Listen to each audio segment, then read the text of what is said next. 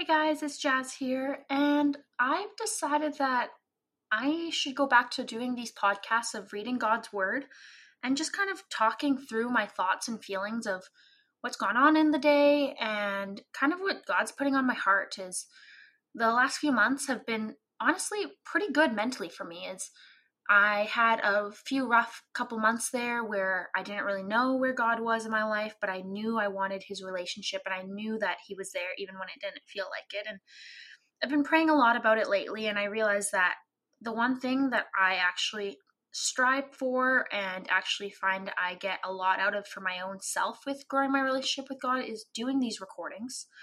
And so, after lots of thoughts, I decided that I wanted to go back to doing these daily readings of kind of talking through God's word and just kind of seeing how my day is in general and just breaking it all down, because at the end of the day, we're human and we were made in God's image. And with that is just, it's on my heart right now to just grow my relationship with God. And I know it's kind of like me hesitating right now, but at the same time, it's praying that God will just give me the right things to say, whatever that is.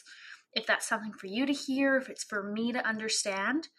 But I think it's just important that I try to prioritize time with God again, because school's been a lot lately. And yeah, it's just time management, prioritizing what's actually important is really important to me. And if I don't have my spiritual health or my mental health underway, I can't expect to have a good everyday life. And I was taught by someone that you have what's called a spiritual pyramid.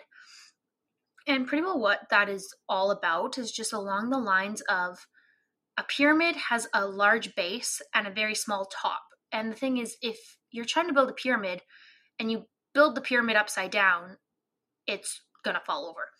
So, kind of where I'm going with this is the foundation of my personal pyramid has to be something that's grounded, something that's going to keep the rest of the pyramid from standing up. And I know that's just overall a relationship with God and diving into God's word and prioritizing God is in my life, because if I don't prioritize that and make that the foundation, I can't expect everything else to stay stable in my life.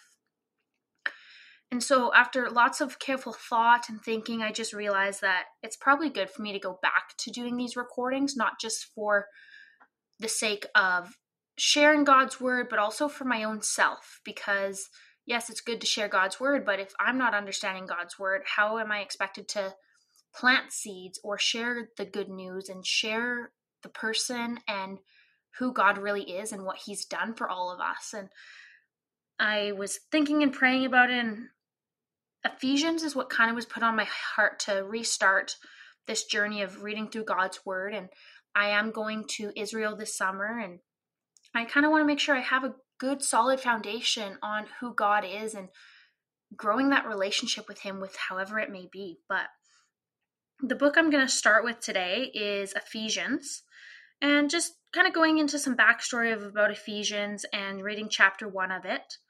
But a bit about Ephesians is Ephesians was actually written by the Apostle Paul, and he wrote this towards the believers in the church in Ephesus, and it's suspected that he probably to the other Christians in the Western Asia Minor area, and that Western Asia Minor area is now modern day Turkey, if you have a better idea where that is. With it, kind of Ephesians is just overall summarizing the gospel and salvation by grace through the faith alone, and kind of describes the nature and the role of the church in God's eternal plan. And I think overall it's really important for us to remember that God has a plan even when we're in the deepest of storms or you're going through those hard times, because every storm passes and there's always something good at the end of the storm. And the Bible has so many examples where there's negative, but something good always comes out of it.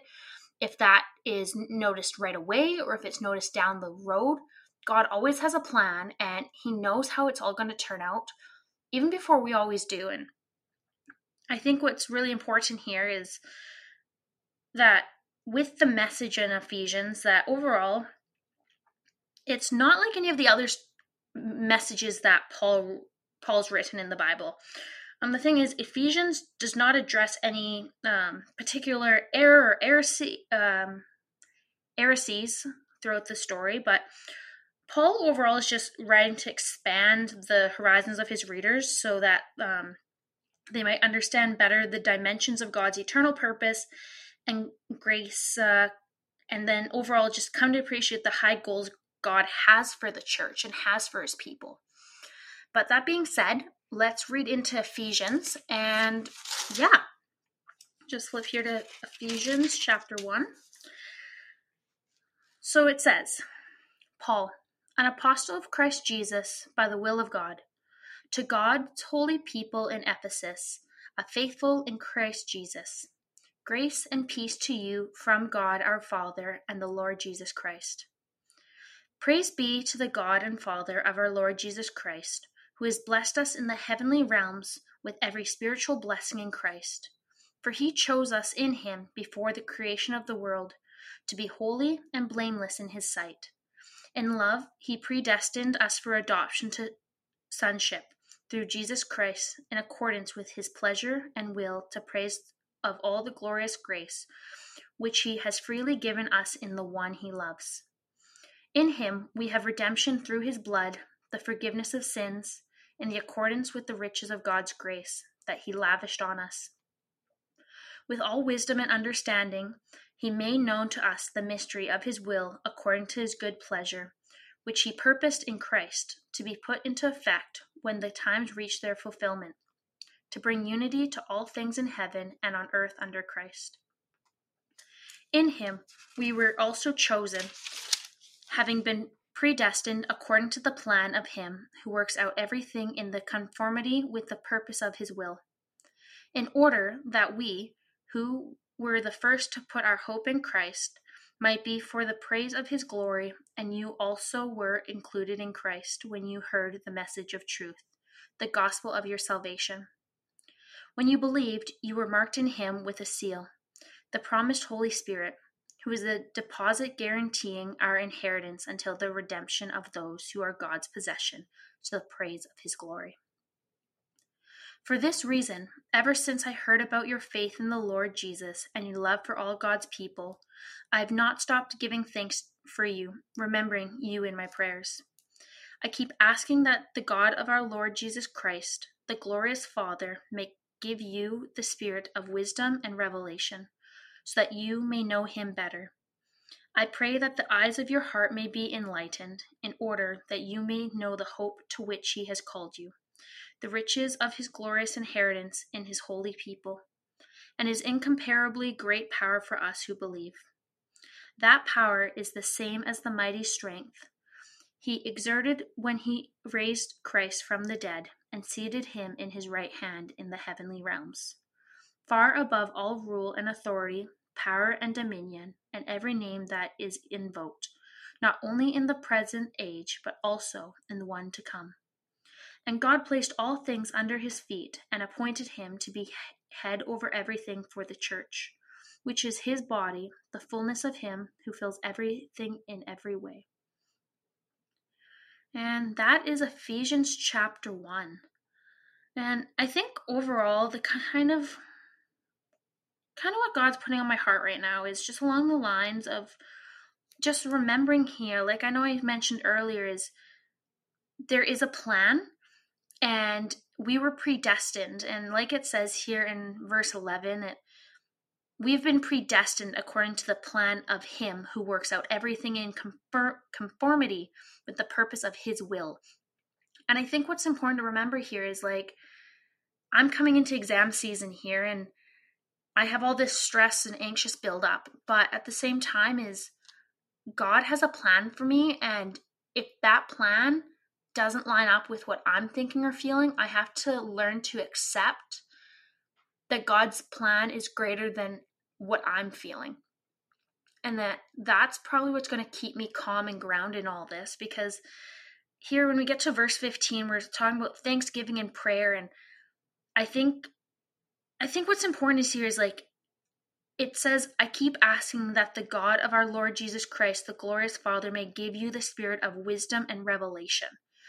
And wisdom and revelation are just so important. And wisdom is not our everyday wisdom of book smarts, or wisdom can be so much more. And I think what's important here is that, like, the revelation of Jesus is like the coming, and the has and is to come is just so important. But at the same time, is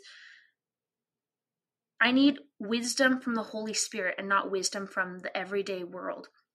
Because if I'm not being fed spiritual wisdom, I can't expect to share spiritual wisdom and also be able to accept that wisdom and just live my everyday life. And yeah, I think overall it's just important to realize that, like, the importance of praying and keeping our prayers towards God's will for us, and the prayer of acceptance of what is to come is God's decision and not mine. But that kind of sums up everything I'm kind of thinking and feeling right now on this verse.